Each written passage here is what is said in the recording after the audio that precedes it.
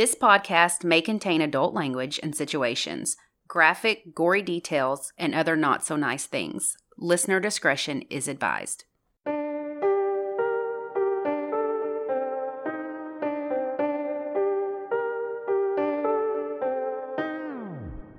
I'm Lacey. And I'm Ashley, and this is United States of Murder. This week, we're in Indiana discussing the most documented case of demonic possession in the U.S. Then we'll talk about an IU freshman who went on a morning bike ride and seemingly vanished. So buckle up and join us on this dark and twisted ride through the crossroads of America.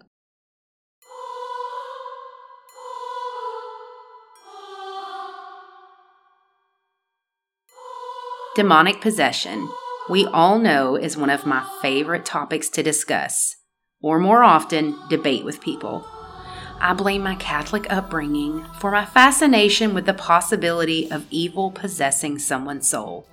In fact, I'm pretty sure I've actually dated some of these people. Of 488 societies worldwide, 75% believe in spiritual possession, so it's not just the Catholics. Wherever you stand on this subject, the story I'm about to tell you is one of the most documented cases in history.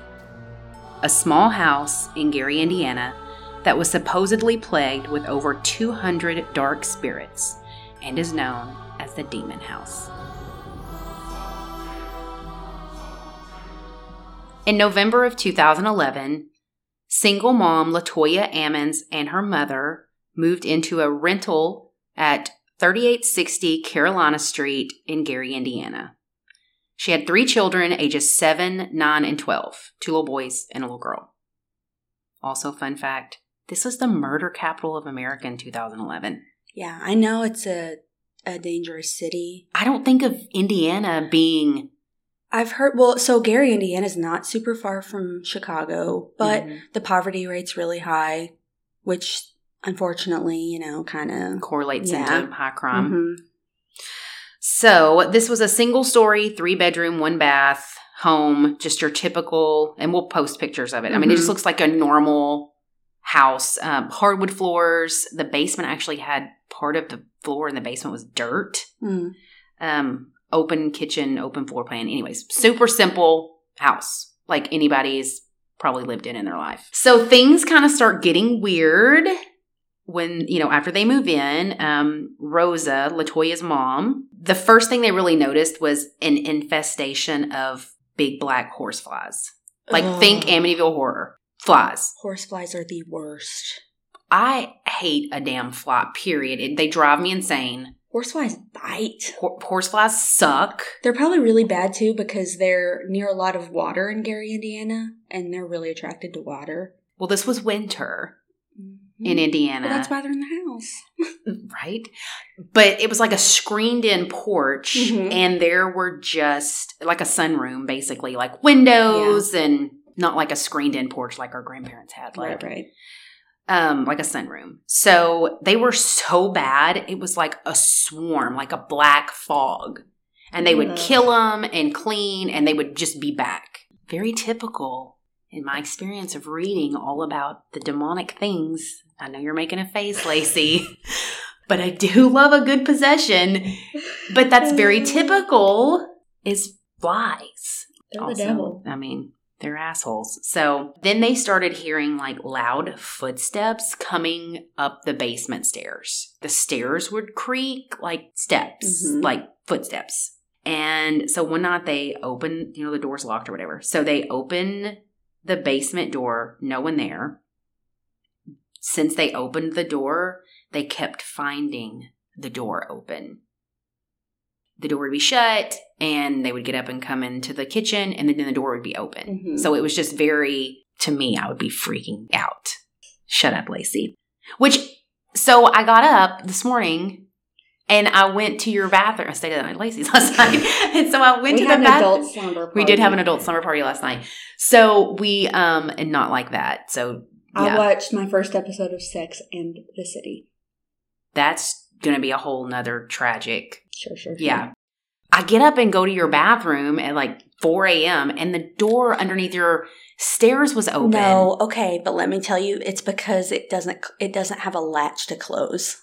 So it just stays open? It will open on its own, yeah. It's not. It's just because it doesn't It's your house? No, it's not. Do you have bad spirits in your house? No, I don't. You don't know that. Mm-mm. She's debunking my... It has a doorknob, but it doesn't have the hardware. So maybe that's what this was. Because Yeah. they unlocked it. So, okay, Mm-hmm. we've already poked some holes in this. We noticed that when we started looking at the houses that the door wouldn't latch. So we would have to replace the entire doorknob to fix that problem. Because I was like... And it's an old house. It's on a slant, so it will open on its own because it doesn't have the latch. So that's what's going on here. I'm just kidding. I don't know anything about that house. And that's my story. What's yours about? Shit. No. Anyways, they kept finding the door open on its own. And they would hear banging and growling coming from the basement. And then one morning they found like wet footprints on the floor. Of a human or of an animal? Boot. Okay. Like boot prints. Like shoes. Do you think a rabid raccoon got into some shoes and started I'm done with walking around the Lacey. basement? I'm not in. No, we're done. I'm just devil's advocate. See, do you see? This is what I deal with when I talk about demonic possession from people. This is the feedback I get, which is why I said oftentimes it's an argument and a debate with people. So Rosa, the mom, the grandma. The grandma, okay. Yeah. Also said she would wake up and see like dark, shadowy figures at night. Mm-hmm. She checks the doors and windows and whatnot to make sure everything's locked. And anyways, so, to like make sure nobody had got in or got out or whatever. So everything was locked. So anyways, so in March, this is November. So then in March, things get worse. Like they had a family member die and then everyone came over to their house after and everyone's just like eating and, talking like you do after somebody passes away. And the daughter was on the couch, the little girl, and something jerked her off the couch and everybody saw it. Nobody saw what it was, but everybody saw her get jerked off the couch by something. Mm-hmm. Then the son, the youngest son, the 7-year-old, was thrown against the freezer in the kitchen. The same day? Yes. And people saw this in their family. It wasn't just them. Other people witnessed this. So the kids go to bed. Family is downstairs. And they hear the little girl screaming. And they run up the stairs. And she is floating over her bed, like levitating, and is sound asleep. And it's not just the grandma and the mom that are saying this stuff's going on. Mm-hmm. Other people in their family witness this too. So they start praying and like surround her because they couldn't like pull her down. And eventually she comes back down. I know your face right now. You think this is all bullshit. I'm just listening. So mixed reports, they're like, did they pray her down? Was it not as bad as what they've kind of, stories escalate and they can get misconstrued. So they go to the local church and the pastor comes to the house and prays and said that he felt like it was very troubled by spirits. And he went around to the doors and the windows with anointing oil and crucifixes and prayed and told them that their house should be cleaned with bleach and ammonia. Okay. And that would get rid of the bad spirits. Never heard it. Don't know if it's true or not. Ammonia stinks. I mean, I couldn't imagine. And bleach isn't great either. But anyways.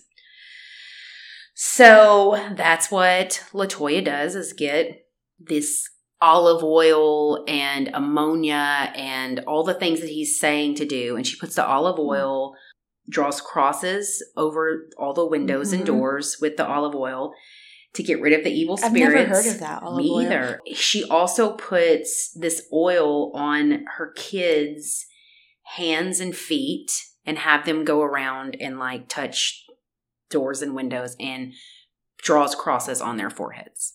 Next thing they do is call 2 clairvoyants to the house. And these clairvoyants sit them down and say that their house is infested with more than 200 demons and they are emanating from the basement. That's where they feel like it's coming from. And that they should take their kids and leave immediately.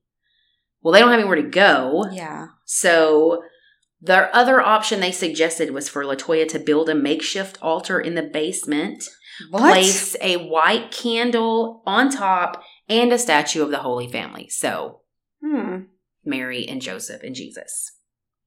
Next, she dressed all in white and saged the entire house while repeating Psalm 91 for God's protection. Then she returns back to the basement, puts the Bible on the altar, opened up to the page of Psalm 91. So they had peace and quiet for 3 days after she did all this. Oh, okay. So she's like, okay, this worked. But then shit got real. Then the possessions began. Her son would have an imaginary playmate that he would play with him in the closet, and he would ask her what it was like to die. The oldest son would talk about what it was like to murder someone. The daughter said she was being tormented by voices saying her family was going to be taken away, and she would cover her ears and scream that she couldn't take it. Her son was thrown out of the bathroom. Her daughter was thrown against the bed and hit her head on the headboard so bad she needed stitches. This kind of reminds me a little bit of the Amityville Horror. Exactly. The children are seeing and hearing things parents are, Yeah. The kids would growl, hiss, and speak in demonic-sounding voices. Their eyes would bulge and roll back in their head. And after these possessions, they would pass out like they were exhausted. They would be physically assaulted, like I said, by the demons. The daughter had to get stitches. So the kids were being assaulted at night so they wouldn't go to school during the day because they hadn't had any sleep. So their last night there, things were flying around and they grabbed what they could and they left. And as they were leaving, their son was shoved off the porch. She now went to a doctor. LaToya took her children to the doctor. And he spoke with both the boys. The doctor did.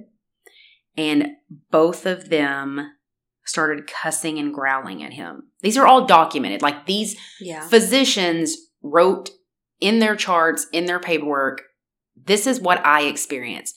The growling, the hissing, the cussing. One of them was thrown up against the wall right in front of his eyes. Like no one was in there, no one was touching him.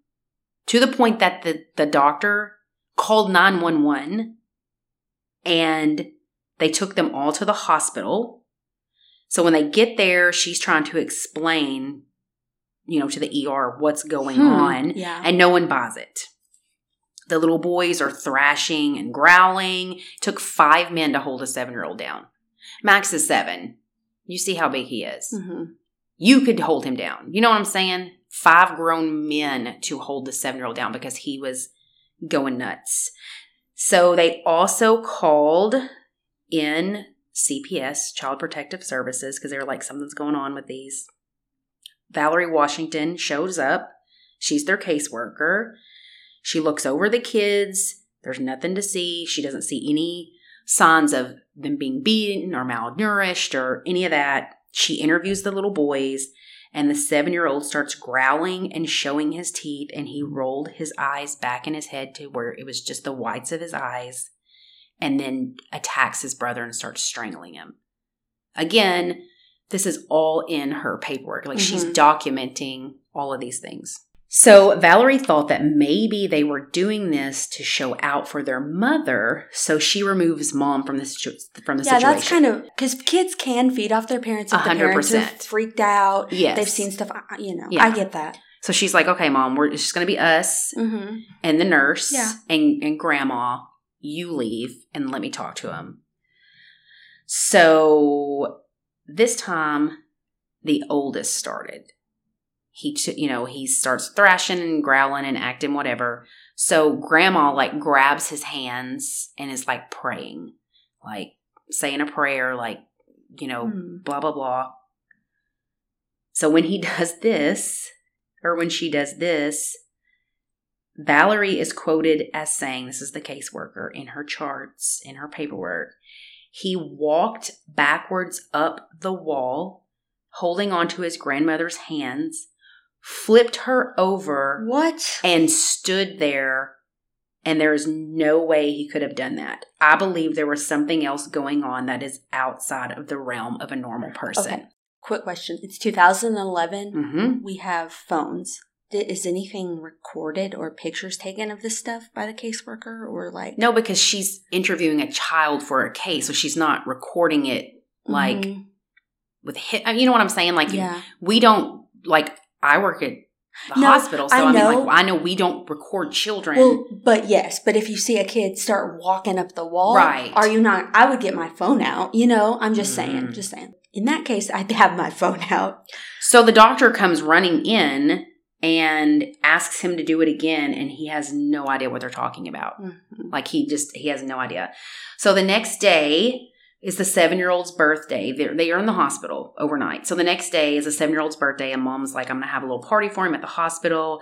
But that's when Valerie informs Mom that the kids are being taken away and put into foster care until they can investigate more because they've missed school. Now you're talking about demonic possession. Now they're worried, like, is Mom crazy? Is she schizophrenic? Is there, you know what I'm saying? Is there drug abuse involved? Which is all very valid. Yeah. And it's little kids. They're 7 and 9. They're taking it seriously. They're not, yes, they're taking it serious. So the hospital chaplain, this is what is listed on the paperwork for why they were taken away. Emotional and spiritual stress, which is very odd. So the chaplain at the hospital is made aware of the situation, the demons and all that. So on April 20th, he contacts Father Michael Mangino of St. Stephen's requesting an exorcism. April 22nd, he goes to the house, and for the next 2 hours, he interviews Rosa and LaToya. Mm-hmm. Like, what's going on? What's happening here? Tell me about these demons or why you think there are demons. Because he hasn't witnessed any of these things. Yeah. So, as he's interviewing, the lights start flickering. The blinds in the living room start swinging back and forth, and the floor gets wet footprints on it. And he's seeing this happen. LaToya complains of a really bad headache. Father puts a cross against her head and begins to pray. She starts to convulse. He is now completely convinced that this house is plagued by demons. And this is after a 4-hour interview. He walks room to room and blesses them.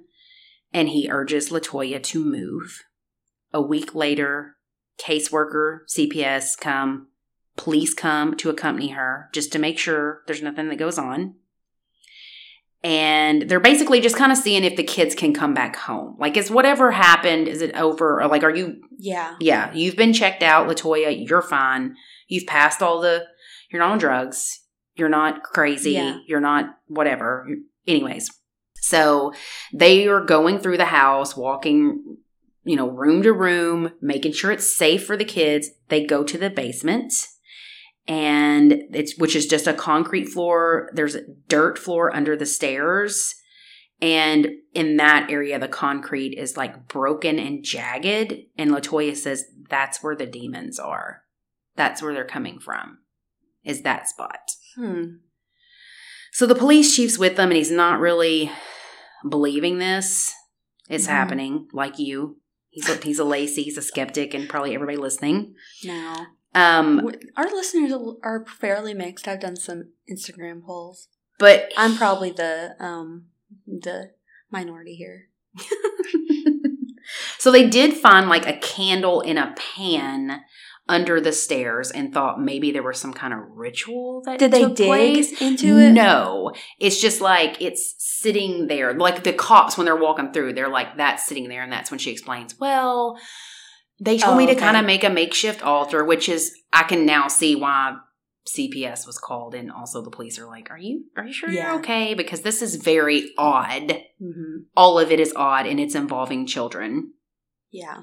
But the police chief would go on record to say that he tried to record while they were walking through to see what he could hear. And the batteries were dead, even though he just replaced them in the car before he got out. They also took pictures, and in one of the photos, you can see like a white, smoky-looking thing in the window. These are all pictures. I'll send them, and you can post them. A cloud appeared in one of the photos that has looking like a face and appears to be a woman. And every picture that they took, anybody on their phone, they all had some kind of smoky, weird looking figure thing in them. So when the police chief leaves, he says his car starts acting funny. And when he gets home, his garage door wouldn't open. He also stops to make a call when he leaves there on his phone, and his radio kept coming on and blaring. And even people on the other end of the phone were like, why does your radio keep coming on and doing? So anyways, a lot of weird shit is happening. After this, a couple of the cops that were there quit that day and moved out of town. Oh my gosh. Like, it was serious. So DCFS petitions the court for temporary guardianship of the kids, which was granted because mom wouldn't send them to school. So why wasn't she sending them to school? Because they were getting attacked at night and they weren't sleeping and they were tired. And so they tell her that in order to get her kids back, she needs to get a new house. Oh, gosh. And actually, Valerie, their caseworker, quit. What? They said you have to get a new house in order for you to get your kids back. Then Valerie, their caseworker, quits and moves out of town.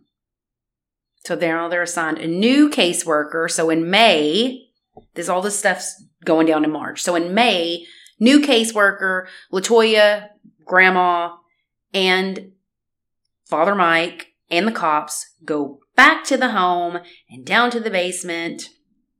And they're looking everything over. She's found a house. They're moving, but they want to get the kids back before they move. So they come back. Mm-hmm. And they're like, okay, here's the situation. We're going to do another walkthrough, blah, blah, blah. Right. They see stuff dripping from the ceiling.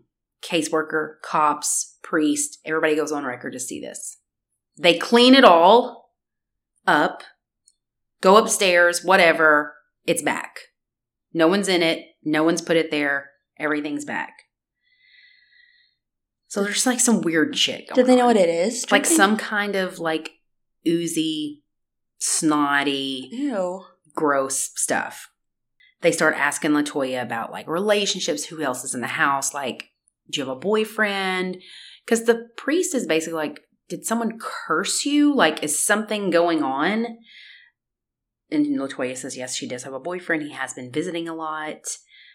And so he's like, okay, maybe he put a curse on your family. So he's like, has anything gone missing? Or she says, yes. He did ask me for a pair of panties once. Which, is that odd? I don't know. I mean, have you ever had anybody ask you for panties, Lacey? No. Well, you've been married forever. Sorry. And I'm not going to comment on that. I'll put a poll up. Yeah, we're just going to put a poll up. If anyone ever asked you for a pair of your panties.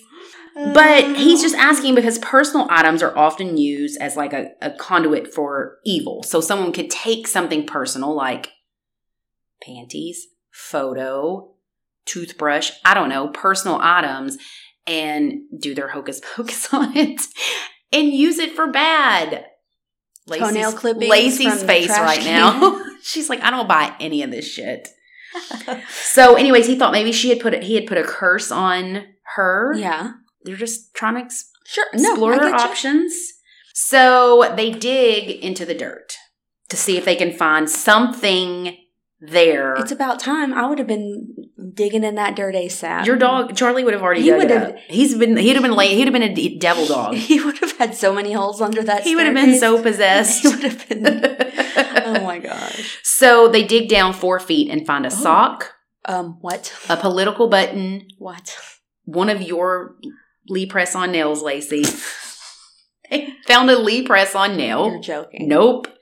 And hey, you found weirder stuff in my attic. This is true. And a pair of underwear. Not hers, but a pair of like children's underwear. Ew. So they cover the hole back up and put blessed salt over it. They should have dug deeper. 4 feet's a lot. Keep going. How 6? 6. Oh, Lord. 6 minimum. So all this weird shit's going on. Father contacts the bishop because you have to get permission from a bishop to perform the rites of an exorcism. They should have dug 6 feet, 6 inches, and 6 centimeters. Lacey's going to keep on with this shit. And the next podcast is just going to be me because I'm going to be like, Lacey's in the state hospital because she flipped out because her house is possessed and her doors open all the time. And she's got a scary attic with steep stairs. That sounds like a joke, but I'm serious. Think about it. 6 feet deep, 6 inches deep, 6 centimeters deep. I'm not joking. Are you gonna measure this? I'm just saying, you would think a priest would have thought of that. I mean, I don't know why. I don't think a priest would be like, let me do all the 6s in the house that's already, I feel like, I'm just saying, like, that's the demons. devil's number, so dig 666, right? I don't know. I feel like you should stop saying that. I'm just saying, my armpits are sweating right now. I have a lot of olive oil downstairs. I mean, so they have to get permission from the bishop, who has to get permission from the diocese to perform an exorcism. Yep. And they say, hell no, you're not doing that. They deny him. Why? Because they're like, there's not a lot here. All of this could be explained. So I feel like you're jumping to conclusions. And an exorcism is a very, very big deal. And I don't feel like you have proven to us that there needs to be one of these to take place. But you can do like a little mini exorcism and where you pray over and then just try to drive out the evil spirits. Mm-hmm. So that's what he does. Sure. And he tells her, you have to name the demons that you feel like are possessing. Like they're, how do you know? Because they all have names. They're like angels. Beelzebub. Sorry, I'm saying Zaza is one. I feel like you should stop saying all of these names also. So, hey, I actually know more about demons than you would think. Sounds like it. I do not speak about names or the numbers that you talk about because I'm very superstitious. Anyways, so he's going to perform the little mini exorcism on her, but she has to, the demons have to have names because he has to tell them to leave her body. But there's so many demons. How do you figure that out? Because of what exactly is happening. Like, are you growling and you're hissing and all that? Then it's probably, this demon. Your eyes are rolling back in your head. And now that I say it out loud, it does sound quite funny. Then it's this one. Like they have their trademark possessions that they do to whomever. He starts to do this little mini exorcism and she like freaks out and does whatever. And at this point, he goes back to the bishop and he's like, okay. Mm-hmm. So now he grants it. Now he grants the right for him to do a full-on exorcism. So the father would perform 3 exorcisms, 2 in English, 1 in Latin. Cops were there. Interesting. Huh. Just in case something happens. So he says prayers, recites scripture, and puts crucifix on her head. She convulses and thrashes around during the first 2.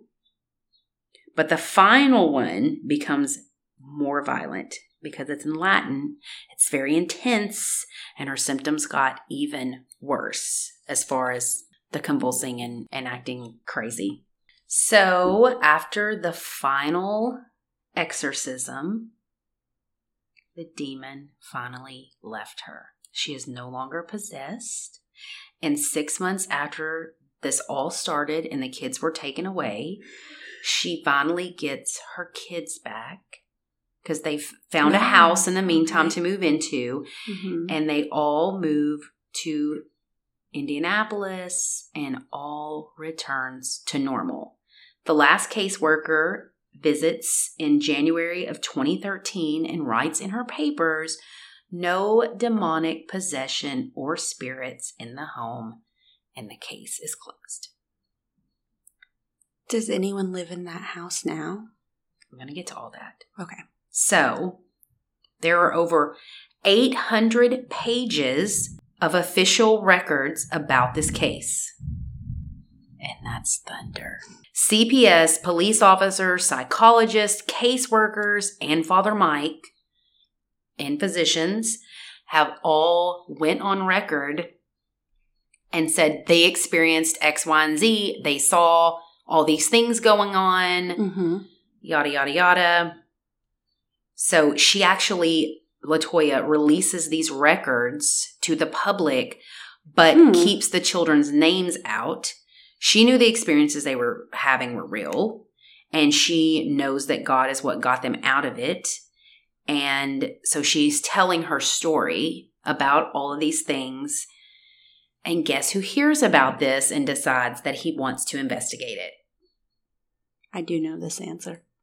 Zach Baggins, who is a guy with a faux hawk and studded jeans. He has a show on the Travel Channel, like Ghost Hunters or whatever the hell it's called. Yeah, Ghost Adventures maybe? Ghost Adventures, something ghost. Anyways, so in 2014, he has a nightmare where he sees a 12-foot tall goat man and was forced to inhale black smoke from the goat's mouth, he says. What? He this says, really took a turn. Yes. Is that Baphomet? I don't know. So he says he wakes up and his lungs hurt so bad, it was hard for him to breathe. And once he heard her story about this house, he was convinced that it was connected. So he goes up there and ends up buying the house for $30,000. Oh, this is the house. Okay. Yes. I knew he bought a house. This is it. Okay. The house with the 200 demons in it. So he buys the house for $30,000. Squatters have taken it completely over because maybe they were squatting the whole time. Maybe they were frogging. I'm telling you, it all circles back. It's all connected. So the owner's like, I can't rent it out because it's got this stigma of being a demon house. So yes. So he couldn't rent it out because it's haunted. So before Zach goes up there, he calls a psychic. Psychic contacts him and warns him that the house has a demon guardian that is a 12-foot tall goat man and he should stay away. And he's like, okay, I just want to talk to the family. So he contacts them. No one calls him back. They don't want anything to do with it. So he drives to her new place. So they won't talk to him, but her brother finally agrees to talk to him. And after that, they wouldn't let him back into their house because they were like, LaToya and her mom, because they're like, you talk to Zach. Zach's connected to this demon. What if the demon passed from Zach into you? And like, that's how freaked the fuck out they were. They were like, we don't want anything to do with the house or you if you've been associated with any of that. So Zach tracks down other people like the priests, the cops, etc., that have been associated with the case. And they told him what they saw and experienced. The people that were squatting in the house and previous owners actually said, we didn't experience any of that. So we don't know what they're talking about. So the house was inspected when he bought it, and they found mold, asbestos, and carbon monoxide in the house, which could have been a cause of that the can make symptoms. Delusions. Exactly. Oh, it's all coming to me. It could be like that. shared delusions based on mold and carbon. That Could really can happen. It really can happen. So he meets with Micah, who lived there before them, and she said she had actually experienced hearing footsteps and people talking in the basement before. She agreed to go down there and on the way yelled out, someone just kicked me. Video does show, because, Zach records everything. Video does show her walking down the stairs and it looked like her leg buckling, like somebody kicked it and her almost falling. So she says this basement had been her brother's room and she had had dreams that someone in her family would die, but no one listened to her. And soon after, her brother was shot and killed. So she gets really upset by all this and goes upstairs. And, her kids are with her. They're older. And her son tells Zach that he's scared the ghost is going to follow them home. And then they hear her mic pick up and a voice saying, run, LaToya. I know. It's very weird. So his crew sets up an altar in the living room and the basement. Zach goes nuts on his crew, starts shoving members and telling them all, get the fuck out. But he has no memory of this, but it's all on camera. Like, he flips out. So they go out for a drive to kind of cool down and everything. And the neighbors call and say someone's trying to break in. They see people trying to break into the house.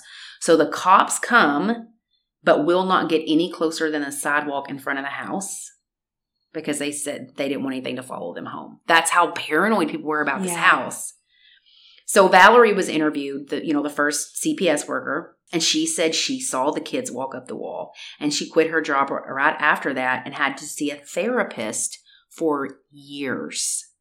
And she's like, I've been a caseworker. I've seen terrible things happen to kids. Yeah, I'm sure. But I've never experienced anything like this. Yeah. The other caseworker, Samantha, who was the second one that came in, had multiple accidents after this that left her with serious injuries. She broke her hand, broke her ankle, had third-degree burns from a motorcycle crash, and broke 3 of her ribs falling off a jet ski in the first 30 days after being assigned to this case. So 2 days after meeting with the cop, Zach met with the cop. The cop was hospitalized because he fell on ice. Actually, he was kind of thrown on the ice and thrown 3 feet up in the air, landed on his head. Oh, man. And had brain stuff going on. And then later on that year was shot in a home invasion. So Debbie Castellano worked with Zach on the documentary that, he's filming this documentary. That's why he bought the house. You can watch it on YouTube. It's free. It's crazy. And they warn you before you watch it that you may be bad shit may happen to you if you watch this movie. So I didn't watch the movie, but I listened to a podcast called True Crime Obsessed, and it's a comedy podcast, but they cover they cover shows on TV, movies, documentaries. They cover this, and they're kind of poking fun at him the whole time, but they play real clips from the movie and kind of just explain the gist of it. So I've listened to that episode. I haven't watched it, but it's a funny episode of their podcast. So she's working with them on this documentary, and she says, I want to try to contact the demon remotely and tape it. And it picked up a deep voice saying, something is wrong. A few months later, Debbie and her roommate were murdered by her husband, who then killed himself. So a lot of bad shit's happened to anybody that's connected to this story. In February of 2014, 2 days after leaving the house, Micah's daughter tried to OD on medication. Micah's the girl that came in and was talking to him. Her daughter tried to OD on medication and then stabbed herself in both wrists, where Jesus was hung. And there were also 3 6s carved on her back. That is insanity. Yeah. Several crew members quit. The neighbors had said several people had died in the house, including a little boy who stayed in the same room, the basement, that Micah's brother stayed in. Camera crews experienced vomiting blood and extreme agitation like they were complete different people the entire time they were filming the documentary. One said he saw the goat man and he wanted Zach to stay away, that he shouldn't come back to the house, that he kind of had a premonition about it. And Zach didn't tell them about this. So he kept acting strange and told Zach to go into the bathroom and break the glass and cut his throat. So Zach takes him off the crew. Okay. But he refused to get help. The guy. He was like, I'm not, whatever. Then he gets the 3-6 tattoo on his hand, and his personality completely changes. And he is no longer involved with any of that. So Zach's ready for all this to be over, and he says, you know what, fuck it, I'm going to spend the night in the house. I'm going to board up all the windows and doors so nothing can get in. I'm going to set up surveillance cameras and use my handheld video camera. So lots of things are caught on this. A lot of thumping and creaking. He says he saw dark figures coming out of the wall and extreme pain coming out of his eyes like he was in major agony. So the next day, he goes to the hospital and he is diagnosed with diplopia. I'm probably not saying that right. And has to wear prism glasses now. It's a permanent neurological disorder. What? And neurologists have checked him out and they cannot find a cause. He was also sick for 8 days and couldn't leave his hotel room. Okay, but real question. Did they get rid of the mold and everything before he did all this? The mold and carbon? Because I feel like if he's boarding up the windows, all that, he needs to... I mean, could that affect you? I feel like if you really in such want a it short to be, period of time. But I mean, if you really want it to be a baseline, is this house possessed? Get rid of the things that could cause delusions. Agreed, but even being in it for that short of a period of time, do you think it could do that? I have no idea. I don't either. I got my medical degree online. Your husband has a medical degree. We'll just have to, but he won't talk to us on the air. It took the 3 years to complete the documentary. Are you serious? And he thinks the documentary is cursed. Okay, great. It was released in March. Thanks for releasing. March of 18. Thanks for releasing that then. Like I said, there's a huge disclaimer on it. Like, you may be possessed. Mm-hmm. You do not have to watch this film. So he has the house demolished. Whoa. And buried all the pieces inside it like a landfill. But he did keep the stairs and some dirt from that spot in his little storage that he kind of keeps all of his... Like the Conjuring basement or whatever. Yeah, where they keep all the things. He believes that this house was built on some sort of portal to hell. The end. So, he owns this land still? Yes. My problem is, I don't trust Zach Baggins. I'd want a different source. We want Sweet and Sour Paranormal. She's like, this is all... I want Sweet and Sour Paranormal to go explore this stomping ground of Gary, Indiana. I mean, there's nothing there now. Yeah. It's all gone. Well, if it is a portal, then wouldn't it be the ground, not the house? I mean, that you're not wrong, but if the portal's buried in all the... I don't know the rules to portals to hell. I just read about demonic possession, and then I'm completely freaked out for like the next 6 months that I'm seeing shit out the corner of my eye, or like my kid's clearing his throat, and I'm like, "What's wrong with you?" Oh, and he's like, "Nothing. I drink milk." What's happening? So I would love to hear other people's thoughts on this. Yeah, if you're listening, please let us know your theories for real. I'm curious because I don't know much about this case. I'm kind of wondering if it's the mold, if it's shared delusion. Folie à deux. I don't know if that can go to people. That's usually a shared delusion amongst, I think, people that are related and stuff. So I don't know about the social worker and doctors. That's what's stumping me here is what... Everybody is saying the same thing. And it would be one thing if it was contained to a family. Yeah. But the fact that there's doctors and social workers, that has me stumped on what it could be. I don't know. So please email us at unitedstatesofmurder@gmail.com with your theories. Yes, we want to hear your theories. I'll probably post, as soon as we release this, I'll post some things on Instagram. I know we have some people that are definitely into this kind of thing. I'm very interested in this. I know I make fun of things like this, but I love paranormal stuff. It's just nothing ever happens to me. Well, that's not a bad thing. I mean, I would rather be you than like these people. Oh, yeah. I'm definitely interesting. So it's kind of funny because I have the same story that happened. I'm just joking. My story is what? My story is nothing like this.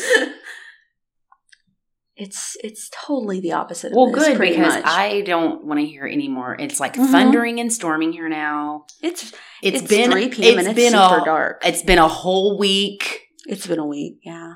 So, is yours a survivor story? I cannot tell. I'll tell you. I don't like giving away the ending. All right. So I'm going to tell you about a 19-year-old college student by the name of Jill Berman. In May of 2000, Jill had just finished up her freshman year at Indiana University as a business major. Jill was an avid cyclist, bicycle. She rode daily on her Cannondale R500. I don't know much about bikes, but from what I could tell, that's a pretty expensive bike, so she was really into it. So On Wednesday, May 31st of 2000, Jill planned on meeting her father and grandfather at 3 p.m. for a late lunch. But before she met them, she needed to get a bike ride in, and she also had to work a shift at IU's Student Recreational Sports Center at noon. So Jill went on her morning bike ride around 9 a.m. that morning. 3 p.m. rolls around, and Jill does not show up at the restaurant. She was super responsible, and it wasn't like her to just not show up. She would have at least given them a heads up. Well, her dad found out she never showed up for work that day either at noon. So, of course, at this point, her parents are pretty concerned. But when Jill doesn't return that evening, that's when they call police and file a missing persons report. So from what I read, the community and police began searching for her immediately, which is great. You know, I'm glad they didn't give them the whole, oh, well, she might just be a runaway spiel. So Jill's family distributed flyers all over town, and volunteers mapped out routes where she may have ridden her bike that morning. A witness said that around 9:30 that morning, they saw her near the intersection of Harrell Road and Moffett Lane on her bike in southeastern Bloomington, Indiana. Well, when she left the house that morning, she headed south. So 2 days later, a jogger comes forward and reports that he saw her bike near a cornfield close to Ellettsville, Indiana, which is 10 miles northwest of Bloomington. He actually saw the bike on Wednesday, but he didn't realize until Friday that this bike belonged to this missing girl. Right. He didn't put it together. So he ended up taking the bike home with him when he saw it because he could tell it was abandoned. But he knew it was a nice bike, and he thought the whole thing was kind of strange, so he took it home. Well, investigators searched the area where he found the bike, but there were no clues. And I also read that the bike only had minimal damage.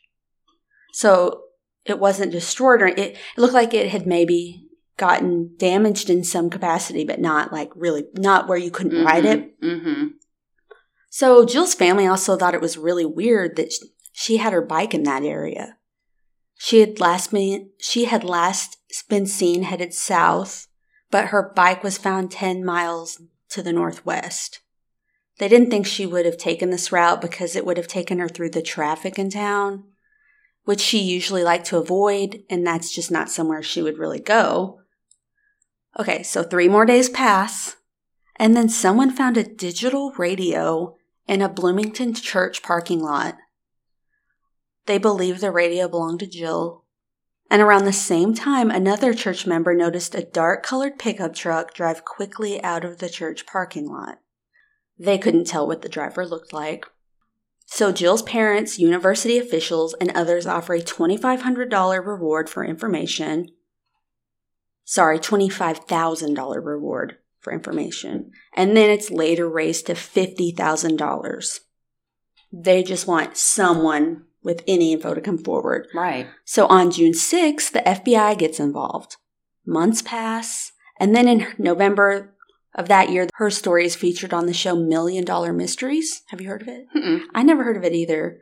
So this prompted 50 calls to the police and FBI. And they started getting all kinds of tips.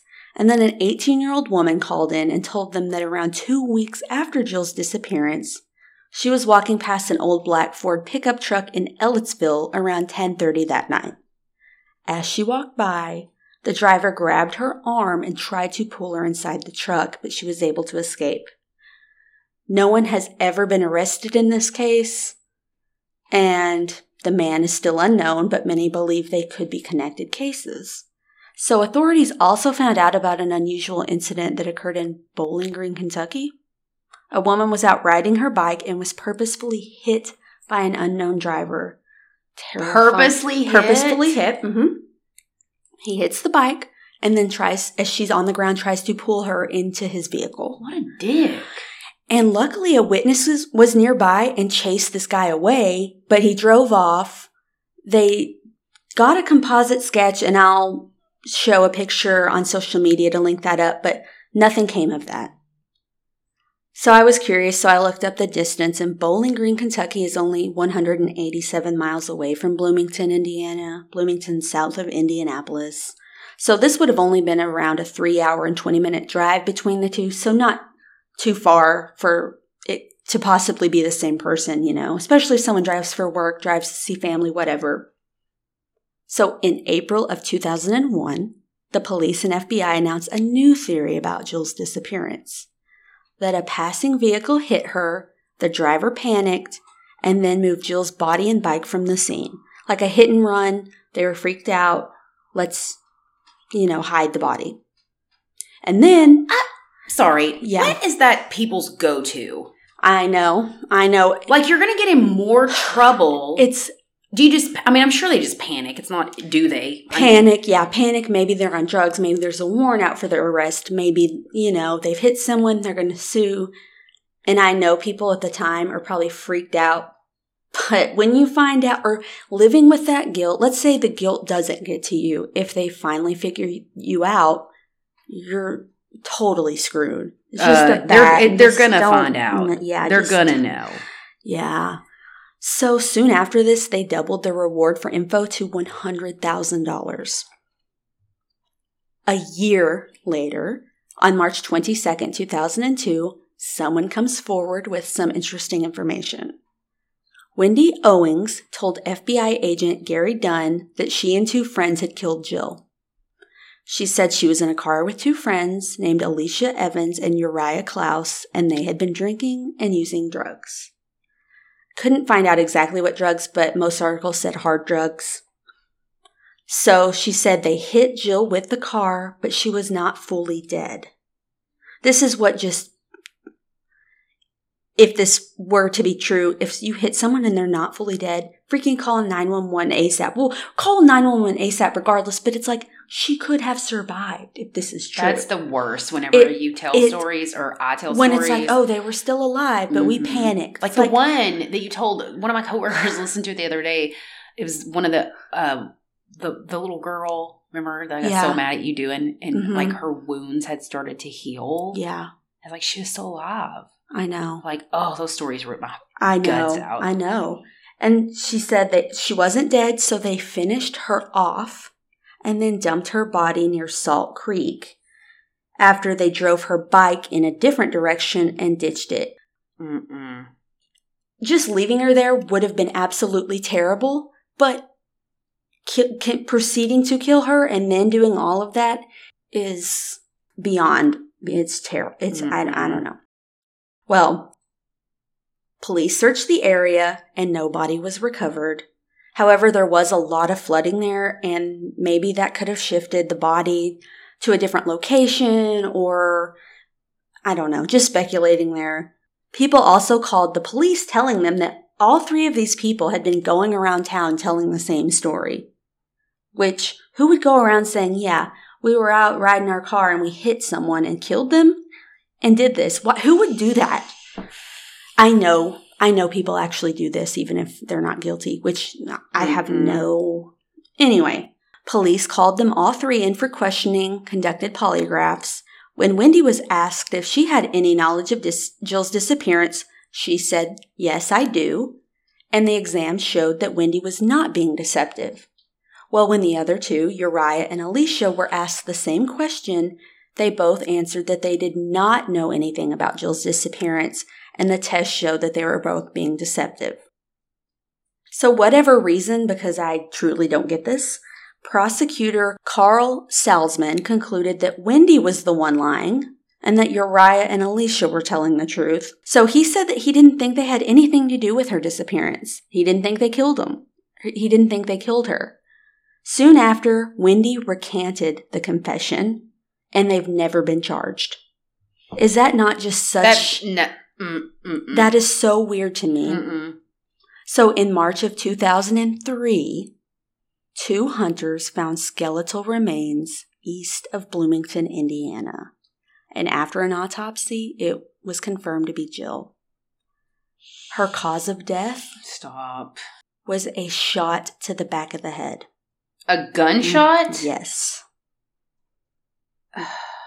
In April 2006, police arrested John Myers of Ellettsville for her abduction and murder. Apparently, John had been a suspect for several years, And Jill's bike was found just 1 mile away from his home, and he was on vacation from work the week of her disappearance. He wasn't out of town. He just wasn't in work, going into work that week. On the day she vanished, witnesses noticed that the windows in his trailer were covered and his car was parked out of sight. He was reportedly hysterical that day and talked about leaving town and never coming back. So shortly before Jill vanished, John and his girlfriend had broken up, and a few days later he told his aunt about Jill's disappearance and claimed that he was afraid he was going to be blamed for it, which was strange because he didn't know her. He also stated that they hadn't found her body yet and guessed she was dead. So he was going around town talking about Jill's disappearance. He didn't know her. Yeah, this is... Smell her at. Yeah. So he also told her he was scared of roadblocks, but he wouldn't explain why. In August of 2000, his brother noticed that the 12-gauge shotgun that he stored at his parents' home was missing, and a shotgun was what was used to kill Jill. So following Jill's disappearance, John brought up the case to multiple people for no apparent reason. He's just talking too much about it. Yeah, it's so strange. So he told coworkers about how he was considered a suspect, how her bike was found near his home, and how she was probably abducted around his house. He also falsely claimed that he found her bike. He also bet that her remains would be found in the woods. On another occasion, he stated that if he was ever going to hide a body, he would do so in a wooded area up, quote, this way, pointing north on Maple Grove Road. That's very specific. Ugh. He claimed he was comfortable with that area because he used to hunt there, so that's where he would hide a body. Good. Okay, good to know. Well, while he was in jail for an unrelated crime, he told a corrections officer that he felt sorry for what happened to Jill, and he gave him a list of places to help search for her. The area her body ended up being was one of the places on the list. Of course it was. Ugh. Isn't this ridiculous? Mm-mm. So in November 2004, John called his grandmother and said, "Grandma, if you just knew the things I've got on my mind, if the authorities knew it, I'd be in prison for the rest of my life." He also claimed that his father knew what happened and had, quote, taken it to his grave. He later told her, "Grandma, I wish I just wasn't a bad person. I wish I hadn't done these bad things." He didn't necessarily say killing anyone, but the grandma was like, listen, he's been telling me all this. His aunt talked about it, his brother, so even his own family members are, coming forward saying these are what he was telling us because they were very concerned about it. He also talked to his cellmate about, he talked to God and everybody. He need to shut up. Did he make his own podcast? I'm curious. It's just like, dude. I can't deal with this guy. This guy, I know. When you hear the rest of the story, you're going to be like, what is going on here? Okay. I'm already like, what is going on? This is why I talk about demons. So he talked to his cellmate about Jill and the case, and he allegedly said if she wouldn't have said anything, none of this would have happened.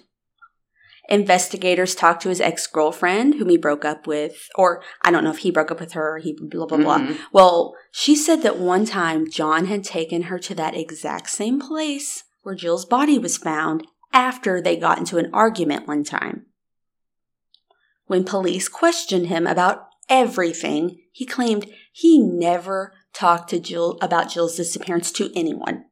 It's like, dude, you've told 75 people. You've got your grandmother, your Everybody's brother, involved. Your aunt, your ex-girlfriend, your cellmate, your coworkers. Everyone's involved. That's how many. You can't. If it's one or two people, yeah, but it's like, dude, it's everybody that knows you. It's a whole thing now. Yeah. His corrections officer. Oh, Jesus. I know. So during the trial, the prosecution claimed that he had been angered after breaking up with his girlfriend and took his rage out on Jill by abducting and murdering her. Like, he happened to maybe see her riding her bike. He's pissed off at a woman, takes his anger out on her, the rest. Mm-hmm. So he was convicted of murder on October 30th, 2006, and sentenced to 65 years in prison. Well, John appealed his conviction to the Indiana State Supreme Court, He said his defense attorney, Patrick Baker, didn't put enough effort into the case. In November of 2015, the conviction was upheld. However, there have been many recent developments. In October 2019, a federal court vacated John Myers' conviction. They cited that his legal counsel was ineffective and that John should be released in 120 days. Is this bananas or what?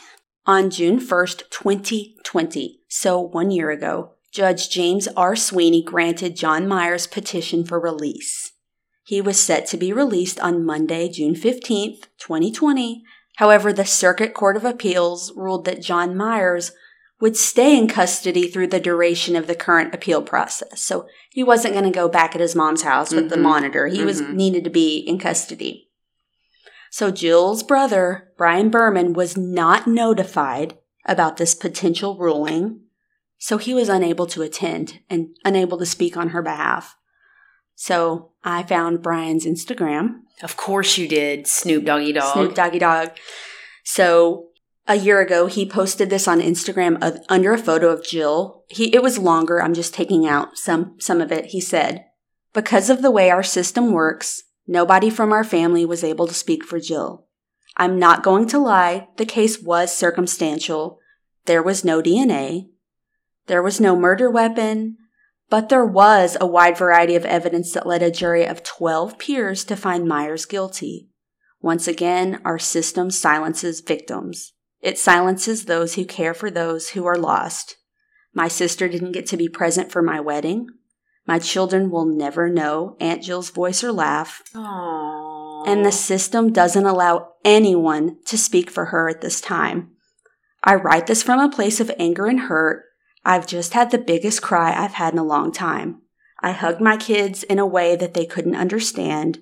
I've said it before and I'll say it again. There are many things I love about the life I have and the place I live, but time and time again I have seen the victims be treated as less than. It sucks. Jill doesn't have a voice anymore, but I can be a voice for her."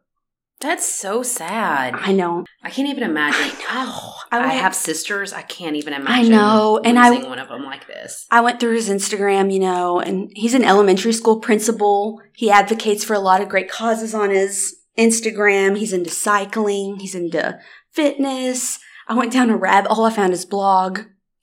You're looking at me like I was looking at you at the Demon House. I mean, but no, he's a really good writer. It's mostly kind of applying to teaching and stuff. If anyone wants to read it, hey, I'll link it up. Would that be weird? It's called The View from 518.com. I think that's probably the zip code there. But anyway, roundabout way of saying, I'm sure Jill would be very proud of him and his family. So some good news happened in August of 2020 for Jill's family. Just this past August. Mm-hmm. It's strange because when I found this case, I'm like, oh, it's from 2000. And then I didn't even know there'd be so many recent updates. Things last so long. So the U.S. 7th Circuit Court of Appeals ruled that John Myers should remain in prison for the remainder of his sentence. Good. So it's back up. Nope, he needs to be in there. So this reversed the ruling from the district court judge James Sweeney, who had ordered that John be released in part because of ineffective legal counsel. So the same judge later said that John should be let out because of a health condition that put him at a high risk during the COVID pandemic. Mm-hmm. But the Court of Appeals blocked his release and confirmed his conviction. I don't know what's with that judge, but I'm judging him. Yeah. It's because it's like you have a whole Court of Appeals. It seems very... What's this with this one guy? I don't know. He seems very it's involved. Weird. Yeah, I just don't quite get it. So the Circuit Court of Appeals acknowledged that his attorney, Patrick Baker, sucked. That's not the words they used. Sorry.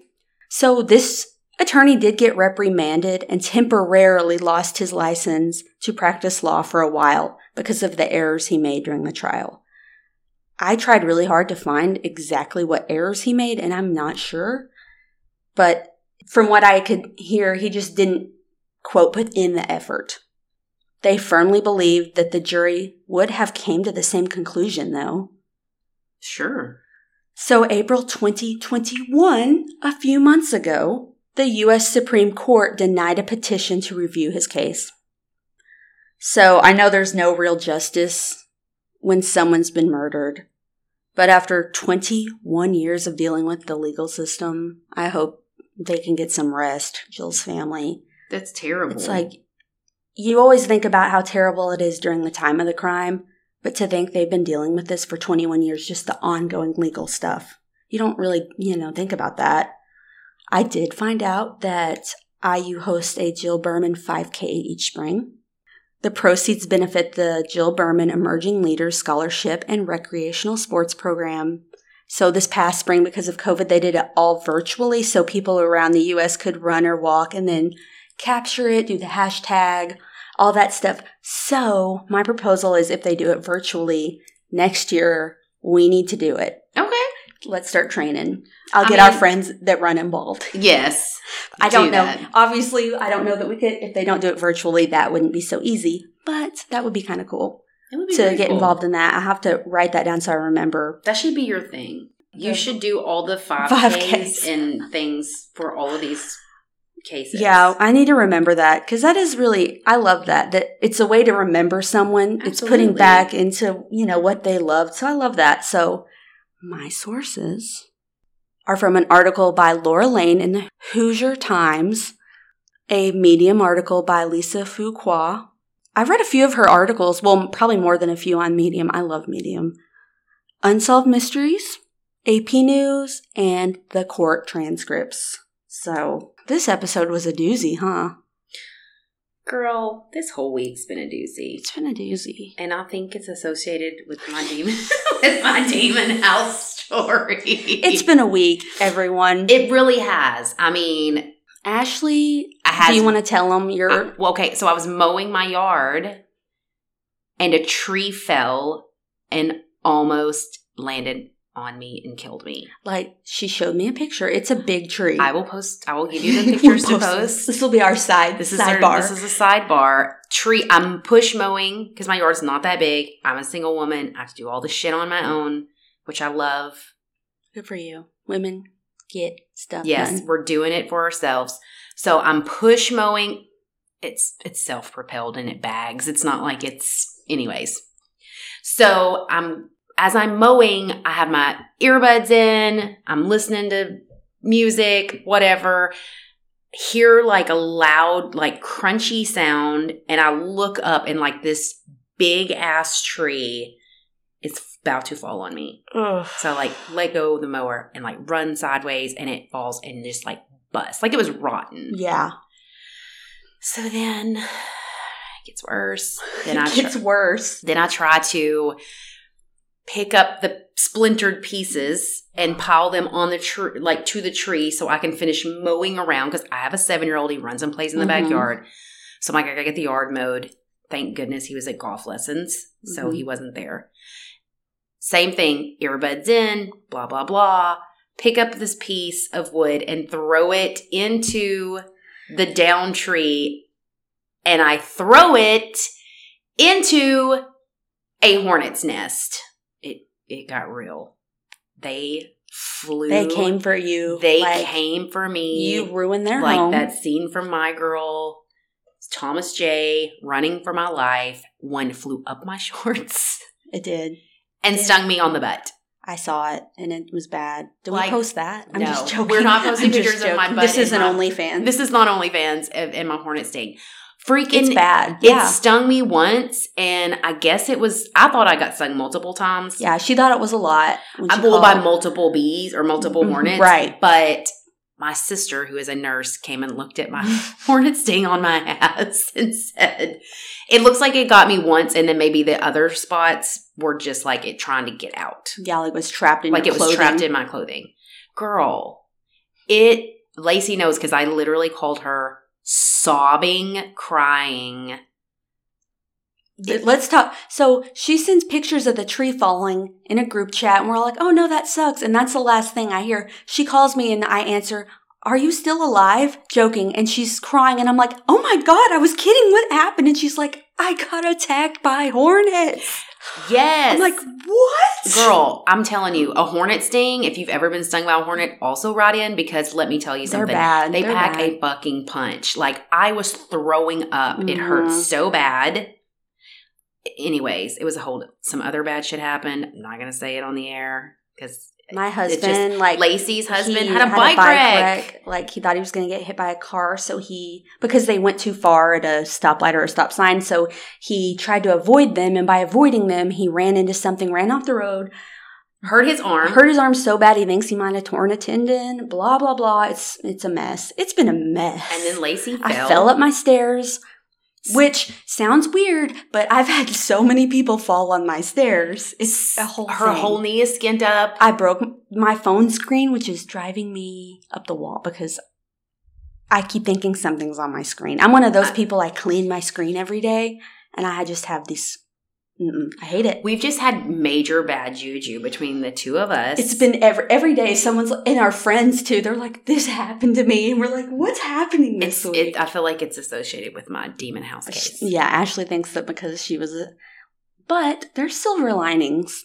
I got my hair done this week. Oh, okay, Lacey. My dog had a photo shoot because he's a bougie No. This is true. Charlie did have a photo shoot. My dog won Little Rock Soiree magazine's cutest dog in Little Rock.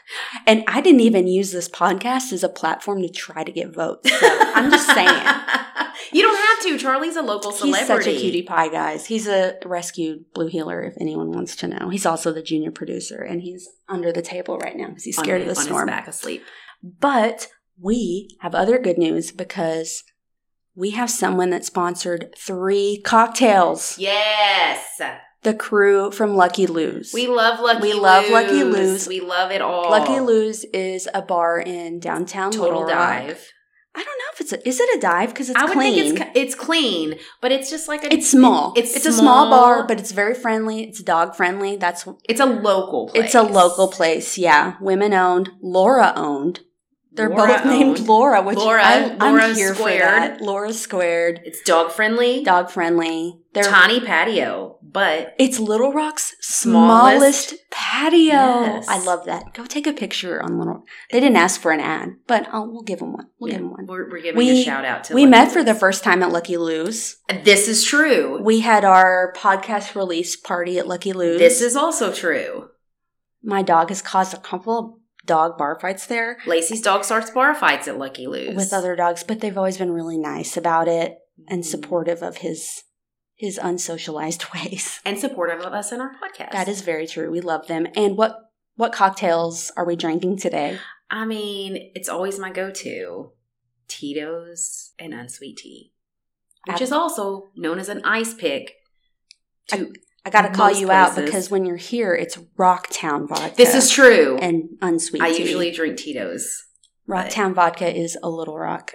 We love Rocktown too. We love Rocktown. And my favorite cocktail I've been obsessed with lately is called a Paloma, which we have a friend that makes them at his art shows. And Sergio. We're shouting out all people today. We love local businesses here. Come to Little Rock. We're boosting your tourism. Why aren't we on the news? No, I have no idea. But for real, he has these art shows. Look him up on Instagram. Second Fridays in Little Rock. He makes the best Paloma. And I've asked him for the ingredients. Okay, and I'm going to tell y'all. I'm not going to give away all the secrets. But in a nutshell, it's tequila, squirt, which is a grapefruit soda. Okay, first of all, my face right now, because I didn't know squirt was in that. I know, right? That's the secret. I've had so many Palomas. I'm not a big grapefruit person, but squirt is so good. Squirt, tequila. So tequila, squirt. He puts a splash of orange juice in it. Fantastic. And tahini. It's like a lime, chili. I'll post a picture of that too. We'll do a whole separate Instagram spread of all these people we're talking about. Oh my gosh. But it's so good. I also get some grapefruit juice and pour some of that and mix it, but I'm obsessed with it. I mean, I didn't know exactly what you were drinking because you always drink like fruity concoction and bullshit. I love fruity. She does not have a go-to drink. She just randomly orders shit at places. And I'm like, everywhere we go, they're like, I know what you want. What do you want, Lacey? We know what Ashley's drink. But thank you, Lucky Lou's. We love you. We appreciate you. And we'll talk about you the next 2 episodes. Yay. Who else do we want to shout out? Yes. Okay. Anyway, where are we next week? No idea. South Carolina. South Carolina. I just actually sent you an article. I saw that. I didn't read it though, but I will. I mean, I kind of feel like maybe we could both cover it. Is it that big? I don't know. They never are. I'll just say that. We'll look into it. We'll look into it. It's the Palmetto State, like the tree. I spent my summers in South Carolina. I love South Carolina. I love it. Yeah. We had a beach house in Myrtle Beach. In Myrtle Beach. Mm-hmm. So we spent a lot of summers there. Charleston's my favorite. Love Charleston is one of my favorite cities in the entire U.S. in Savannah, Georgia. Yes. I love the southern coast. Yes. Southeast coast. So, South Carolina. We're coming for you. Next week. Also, we'll be drinking more sponsored drinks from Lucky Loose. Yeah, let's see what other sponsored drinks we can get. Hey, you know what? I think next week I'm not going to drink a tea and vodka. You're not? I'm going to let you make me a Paloma. Have you not had them at Sergio's? I mean, girl, I drink everything there. He's an amazing artist, but let me tell you, he can bartend. He is a mixologist, too. And he can dance. And he's a very good salsa. He's a jack of all trades. He really is. Anyways, South Carolina. We'll talk to you next week. Bye.